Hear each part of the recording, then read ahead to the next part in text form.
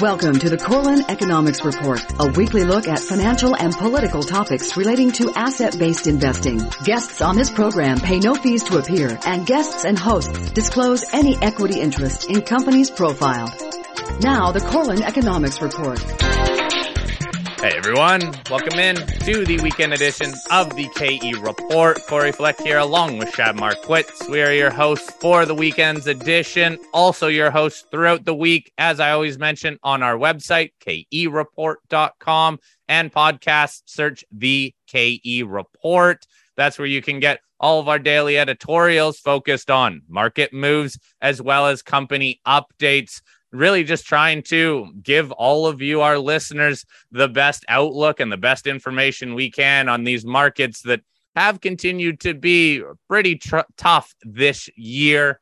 To kick off this show, we're going to talk a bit more macro concepts with Mark Chandler, and then we're going to move over into some more of the resource investing that I know you all want to hear, more specifically, maybe even some of the stocks. But again, something to consider is that all stocks do seem to be broadly correcting this year. Mark, let's kick off this segment with a key story from this week, and that was the Bank of England stepping in to their bond market to at least control or put a little control in that yield environment. This did cause some very short-term volatility. However, the market seemed to have reversed pretty quickly after that initial volatility. This all is also carrying over to people assuming that other central banks are going to start doing, who knows, similar things in their bond market.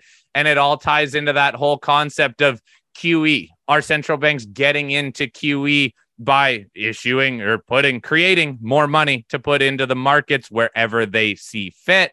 Mark, your takeaway from the Bank of England intervening in their bond market this week. Yeah, thanks, Corey. I think that you're right that the Bank of England developments, really the UK developments, are what this week will be remembered by most. It began off at the end of last week, really, when the new government announced their fiscal plans. And the market just panned them. Nearly everybody you could imagine, economists, the IMF, the US rating agencies, and because the Bank of England, the UK government announced basically a huge fiscal stimulus plan, while the Bank of England is fighting inflation and raising interest rates. Many people see that as a contradiction, and they wondered about the twin deficit problem of both the large current account deficit and a bigger budget deficit. This took sterling sharply lower, and basically it was like foreign capital strike. Foreigners selling bonds and the sterling. And what ends up happening is that it posed systemic risk. And this is why the Bank of England stepped into the market and announced a bond buying program. Remember what was happening? Next month, the Bank of England had planned on selling bonds that it had bought during COVID. It was going to be aggressively unwinding them in a version of QT. Most countries that are moving towards QT see a passive rollover. That is, when the bonds mature, they just won't replace as much of them. The Bank of England was one of the few banks that talked about and was actually planning on selling the bonds. It suspended that program and announced a program to buy bonds. It says it's buying these bonds not to influence monetary policy, but to inject some stability in the markets. The markets and the Bank of England has been encouraging the idea that in response to the fiscal stimulus, they're going to have to hike rates aggressively.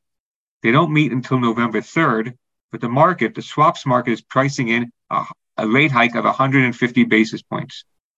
Well, that would be a pretty about face as far as their policy if they do a 150 basis point rate hike in the UK. But Mark, we've seen the same pattern playing out really with central banks and nations all over the globe.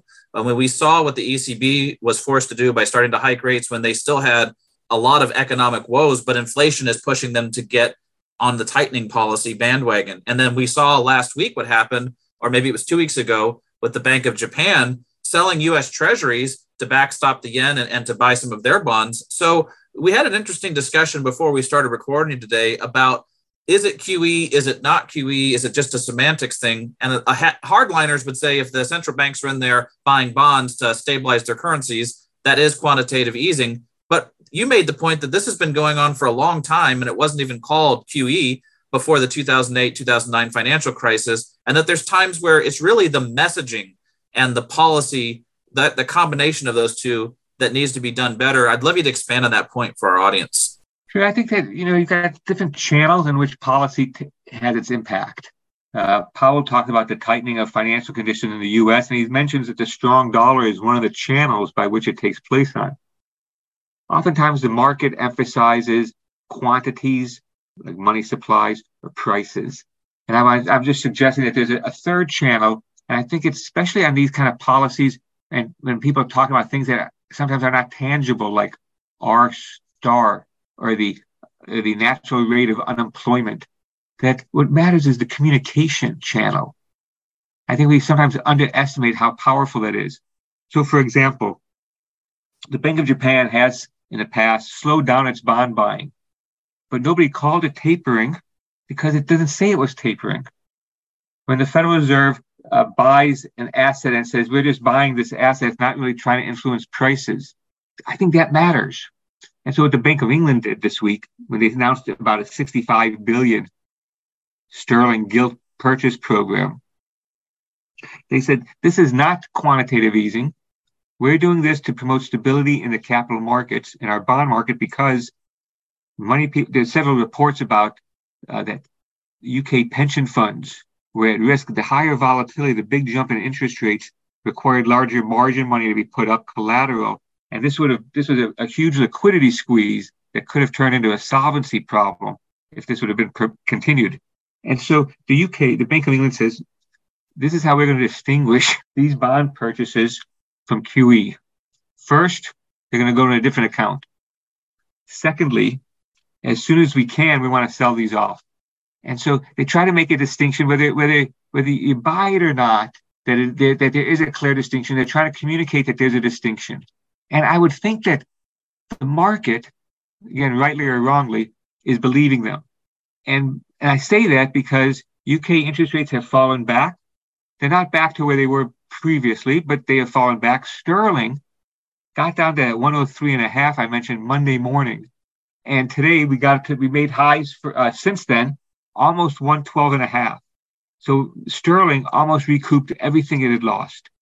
UK rates on the week are still a bit higher, but that if the Bank of England intervention in their debt market was to promote or inject stability, I think at least on the first battle, they've won. Now, Mark, this whole concept about is it QE, is it not QE? I think what we need to carry over to is how it will impact economic data, and even more importantly, how it could even impact inflation, because that was the whole narrative over the last over a decade now, is that central banks were doing QE and it wasn't impacting inflation. And then since COVID, for a number of reasons, but one reason also being a lot of money simply hit the direct bank accounts of individuals, that definitely helped rise inflation. Any of these actions that you see are being undertaken now, how does it carry over to economic data and, more importantly, inflation data?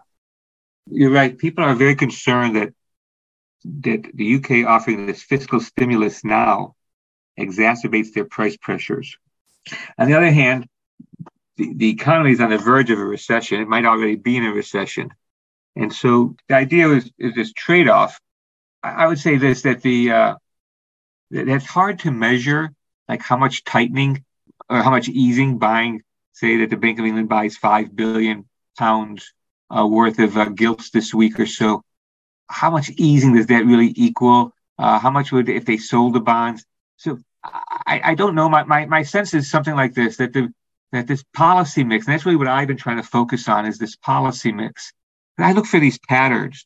This policy mix that is being introduced in the UK of tighter monetary policy, looser fiscal policy, tends to be good for a currency.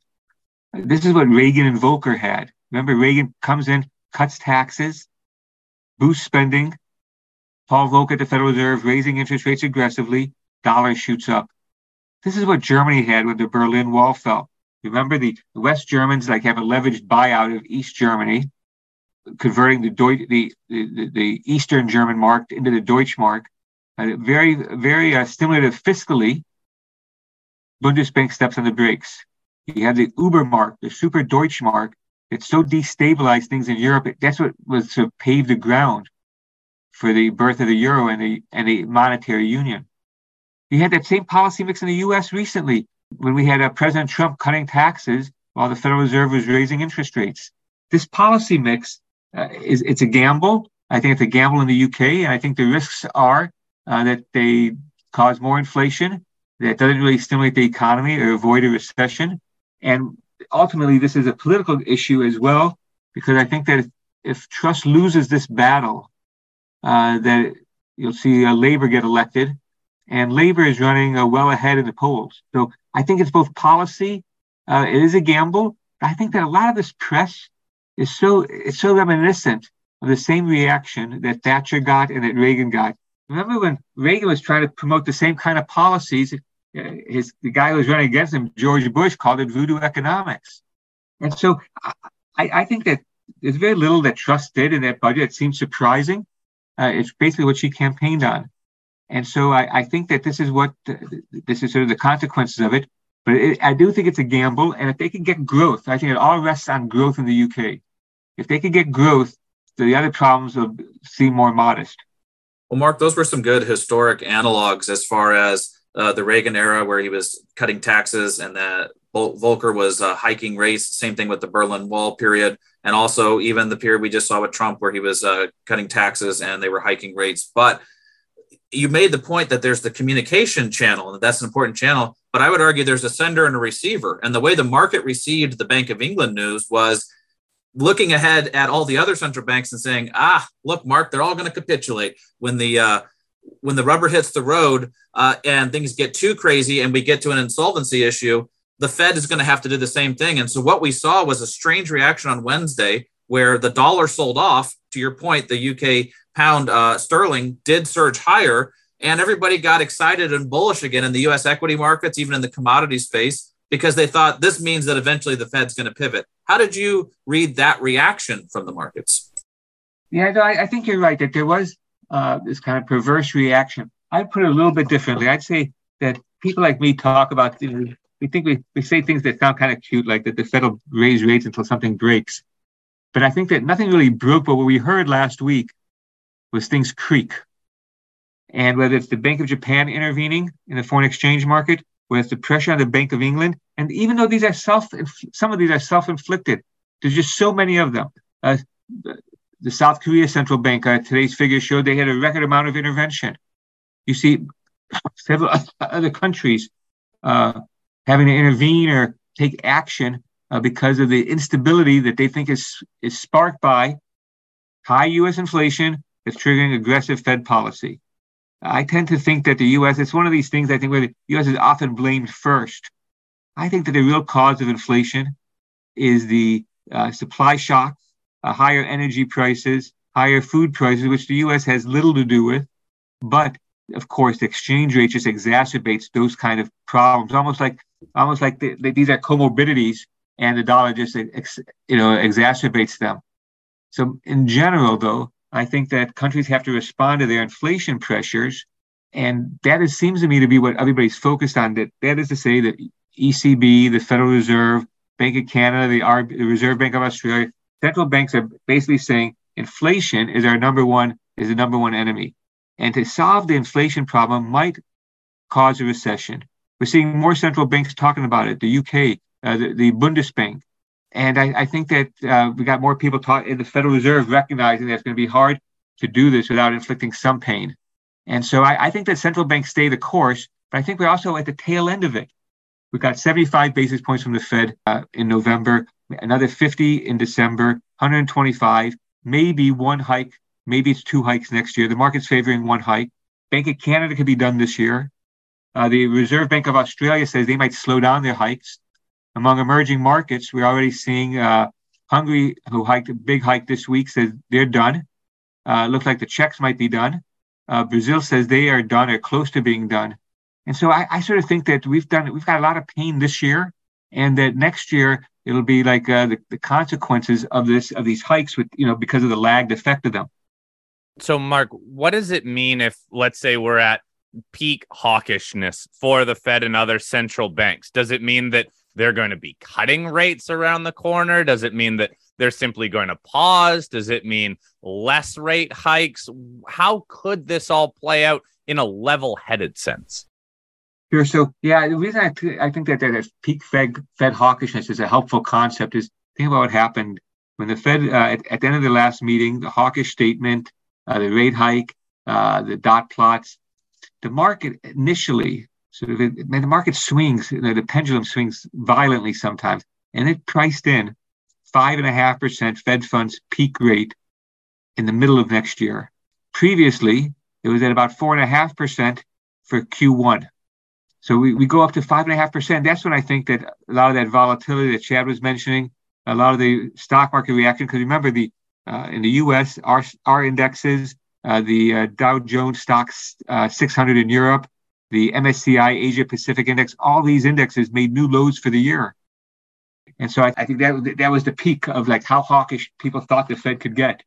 And now I think they correct. The market's back at 4.5% for Fed funds peak in Q1. And I think that that market's just sort of correcting its overreaction. I think that's sort of how it plays out.